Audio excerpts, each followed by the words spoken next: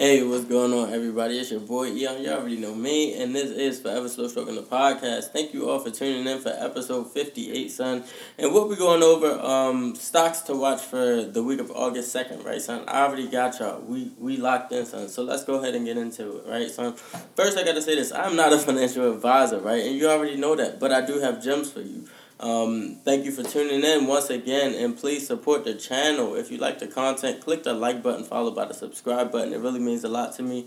And also utilize the links in the description to get $25 worth of Bitcoin on Voyager, shares on Robinhood, shares on Webull, $25 when you sign up to Crypto.com, all by utilizing the links in my description, son.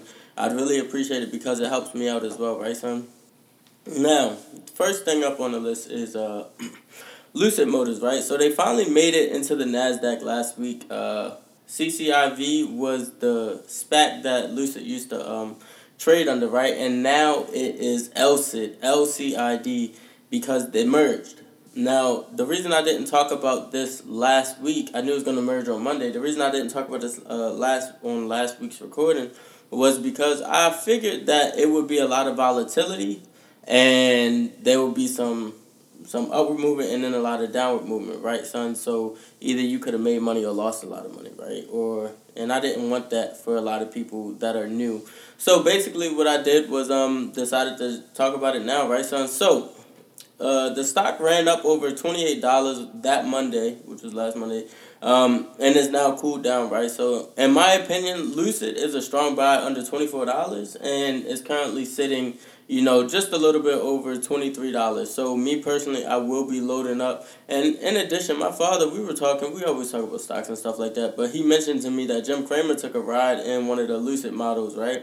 And he was pleased, and then he made a comment towards Tesla concerning, the new competitor, and saying, hey, look, y'all better make some moves, right? Pretty much.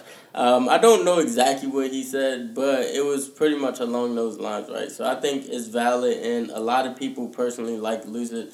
But the thing that's annoying me about the company is that they have not released a vehicle yet, and it's very annoying. I really need them to release one of their vehicles so that other people can see it on the street, so that people can own it, drive it, park it in their house. It'll just be better.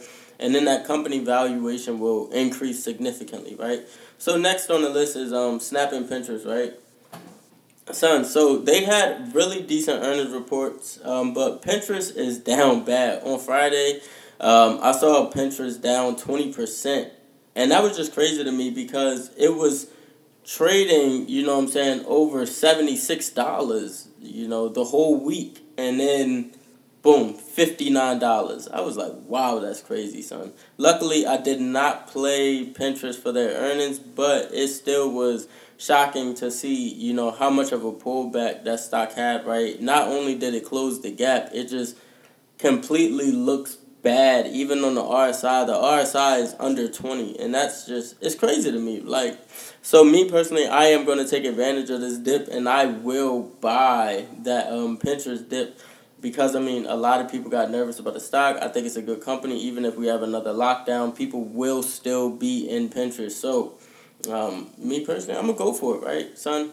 And then number 3. Finally, I'm seeing that cryptos are pushing again. Bitcoin is holding over 41K, and even Ethereum is going up.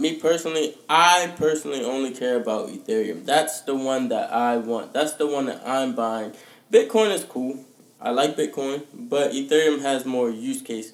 Ethereum is just more so like, hey, not only can I, send it and, use it for peer-to-peer, transactions, but I can also use it for gaming. I can use it for NFTs. It's just so much more usage with Ethereum.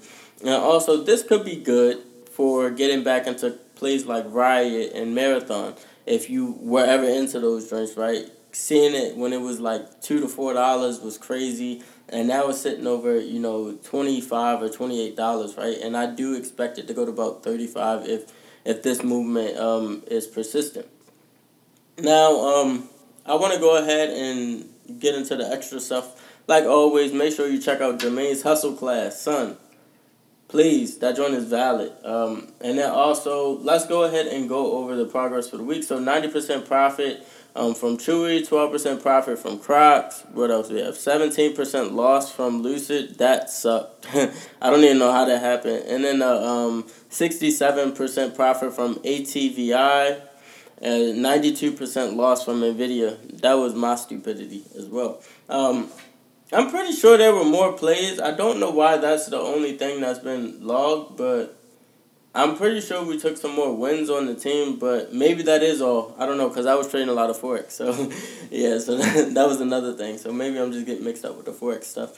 Now, I'm the hidden gem. I'm seeing another interesting week, approaching us as we, move towards, earnings, right?